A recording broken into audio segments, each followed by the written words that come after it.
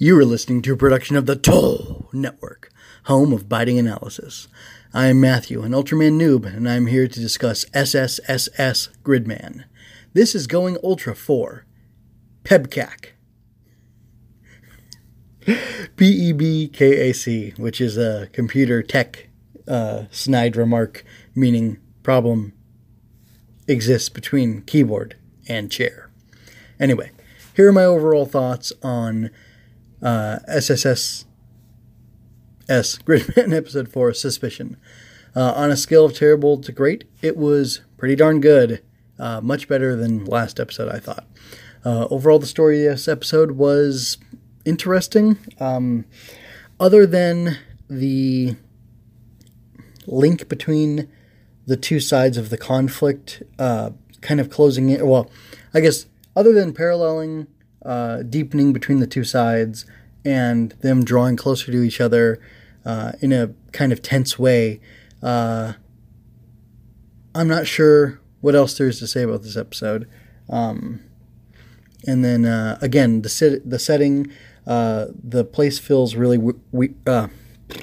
the place where it all takes place feels really real, whether that's the high school or the like karaoke bars the kids are hanging out at, and even junk shop. Although I think they should have they should let you know that actual customers are still coming into junk shop, because it almost feels like it's exclusively the hangout of the Gridman Alliance folks.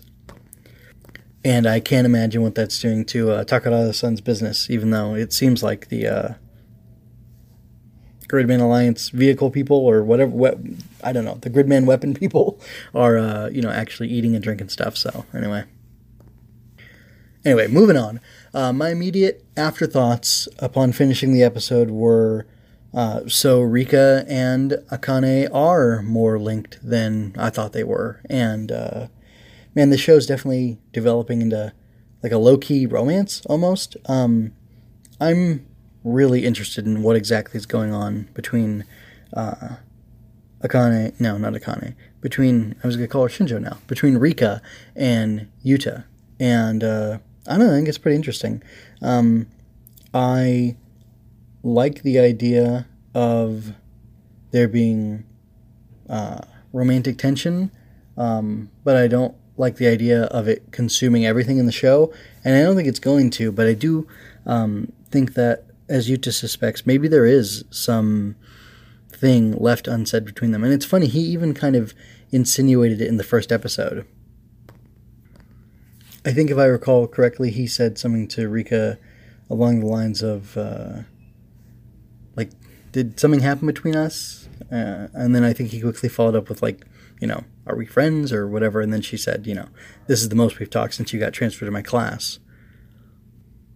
I mean, but now with the weird sort of, I don't know, emotional tension between them, it seems kind of funny. And then I gotta say, one of the best things was at the end of the episode, after, the threats of the other guys are removed and stuff, Yuta is disappointed that Rika wants them to all go out on like a group date sort of situation, and he was definitely looking for some one-on-one time with her, which is it's funny to see him have these expectations and then have them get dashed.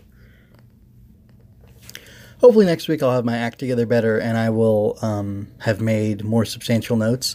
But again, I was doing a second watch of the episode and I got about 2 minutes into it before my app crashed on me and I wasn't really able to recover. So I'm just kind of going to mention the characters and then say if there's anything interesting that I saw in the episode that I want to talk about.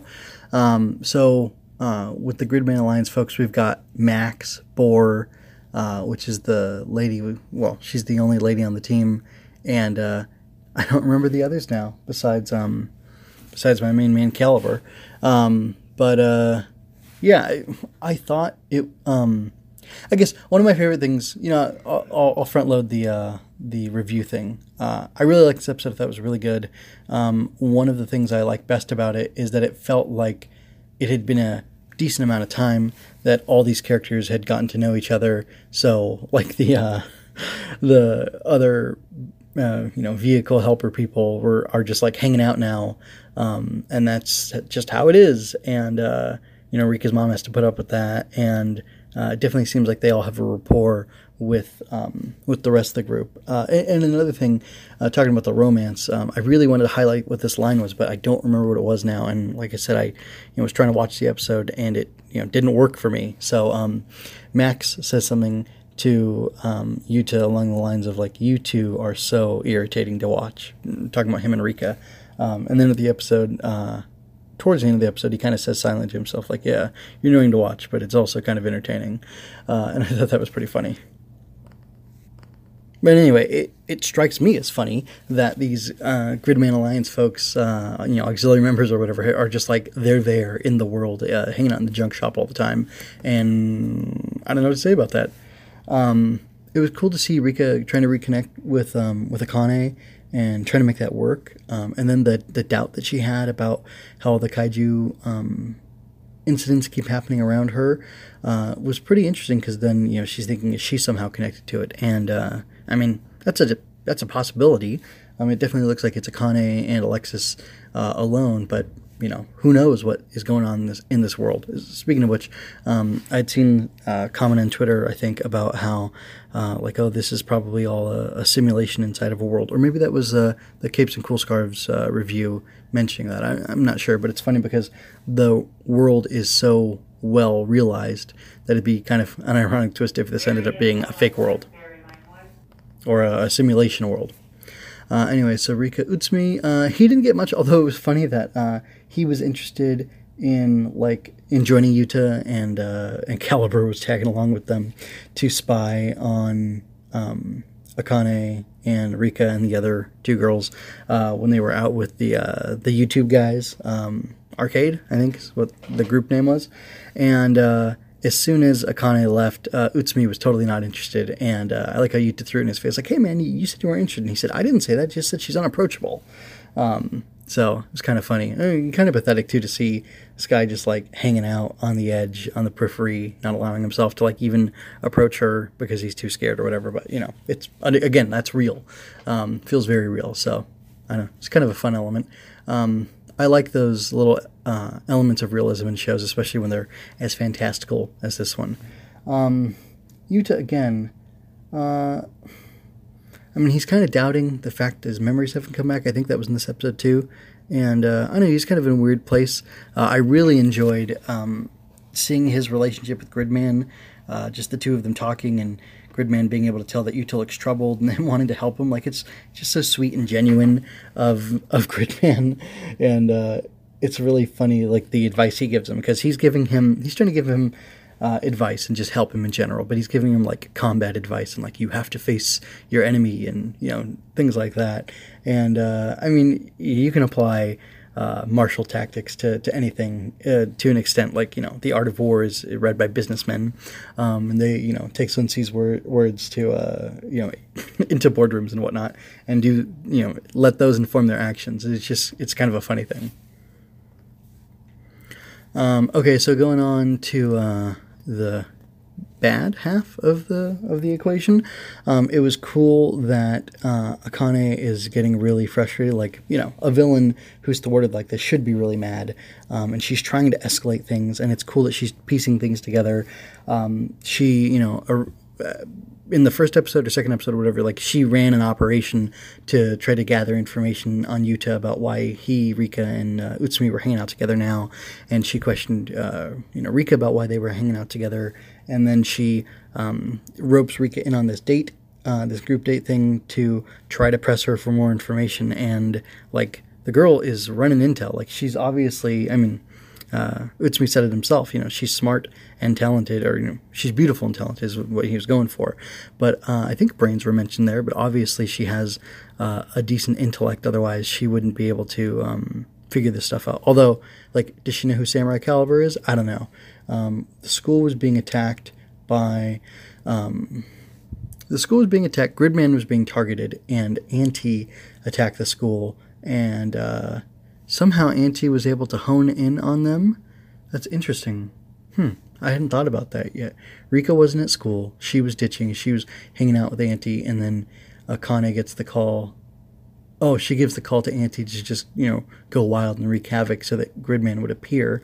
But it also seemed at the same time like he was approaching the school, because Rika's able to, or not Rika, Akane is able to see Ultraman, or Gridman, and Auntie fighting from her seat in the classroom. And again, Samurai Caliber runs to the school to take Utsumi and Yuta away, and then he picks up Rika along the way to go to the junk shop. So that's all very interesting. Of course, Rika wasn't with them, so she probably isn't the magnet for the kaiju, just kind of recontextualizing everything in some of the developments from this episode. Anyway, I definitely spun off on a tangent there. So let's see, we go past that. Alexis, again, just, weird, he's kind of in the same way that Gridman is encouraging Yuta. He's definitely encouraging Akane. And, ultimately I think it's malevolent, but it's kind of an interesting relationship to see growing.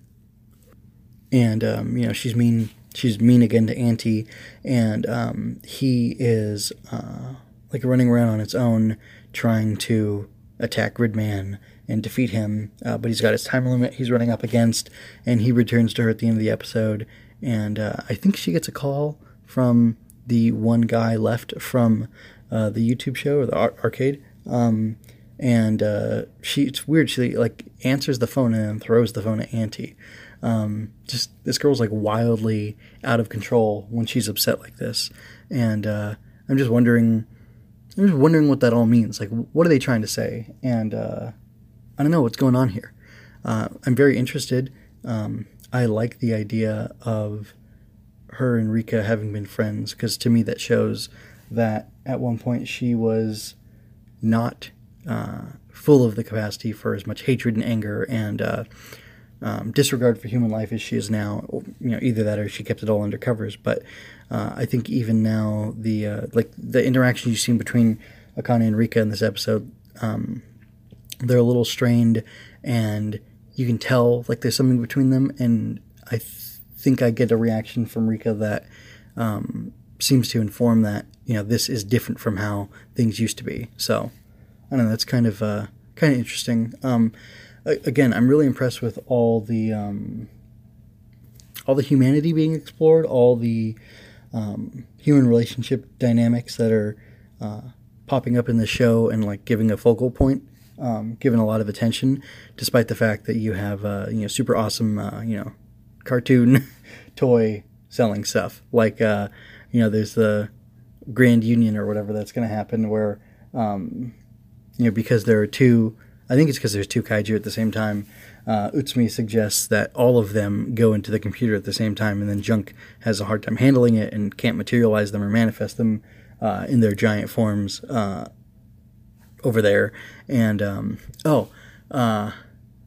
anyway, that's just an interesting thing, and I wonder if, Junk will get updated later on and they'll be able to simultaneously do that, or if they're saving that sort of thing for a sequel season, or what's going on. But this is partly what inspired the name of the episode, PEBKAC, because Utsumi's freaking out, he doesn't know what to do, and Rika gets up, and I thought, oh, she's gonna show some computer prowess that we didn't really know she had, because of working here, and maybe her mom's into this stuff too, but she just unplugs the computer, and then plugs Junk back in, which I thought was fabulous. And also, I think it's pretty funny. Junk's this huge thing, and there's all these components all around it, and everything is supported by one plug that she pulls out of the power strip. It's not even that she unplugs the power strip and then plugs that back in. It's that's everything, just one cord. I thought that was pretty great, and just Utsumi freaking out over it was really fun. Let's see, I've kind of gone over all the plot stuff. I didn't really notice any visual stuff. I mean, I hate to say it, but it's standard fare that the stuff looks good. So nothing there. Although there's a Twitter account called Anime Smears or something, and they've been featuring all the yanking and pulling and twisting and getting primal instinct or whatever Yuta says when he activates or access flash to go into the computer. They've been putting that stuff up there, which I guess is pretty popular with people who like the especially good looking anime. I don't know, but it looks good, it looks fun, it looks cool. So that's all I have to say. Let's see. I'm pretty much done for now. Don't have much more to say. The show's got me back. Last episode I was saying, is it going to kind of do this thing where, the odd number episodes feel like they're kind of lacking something, and then the even ones are really great and keep me going. That seems to be what's happening. I hope next week I feel like things are moving forward as well. In a similar fashion as I did with this episode, and hope I'm just as happy. Anyway, that's all for now. If you've got any questions or comments, you can send them in. But now I leave you with the immortal words of Samurai Caliber. Do what you can do, always. And on behalf of the Toe Network, or everybody at the Toe Network, this is Matthew signing off, and I bid you do not get kicked by a horse and die.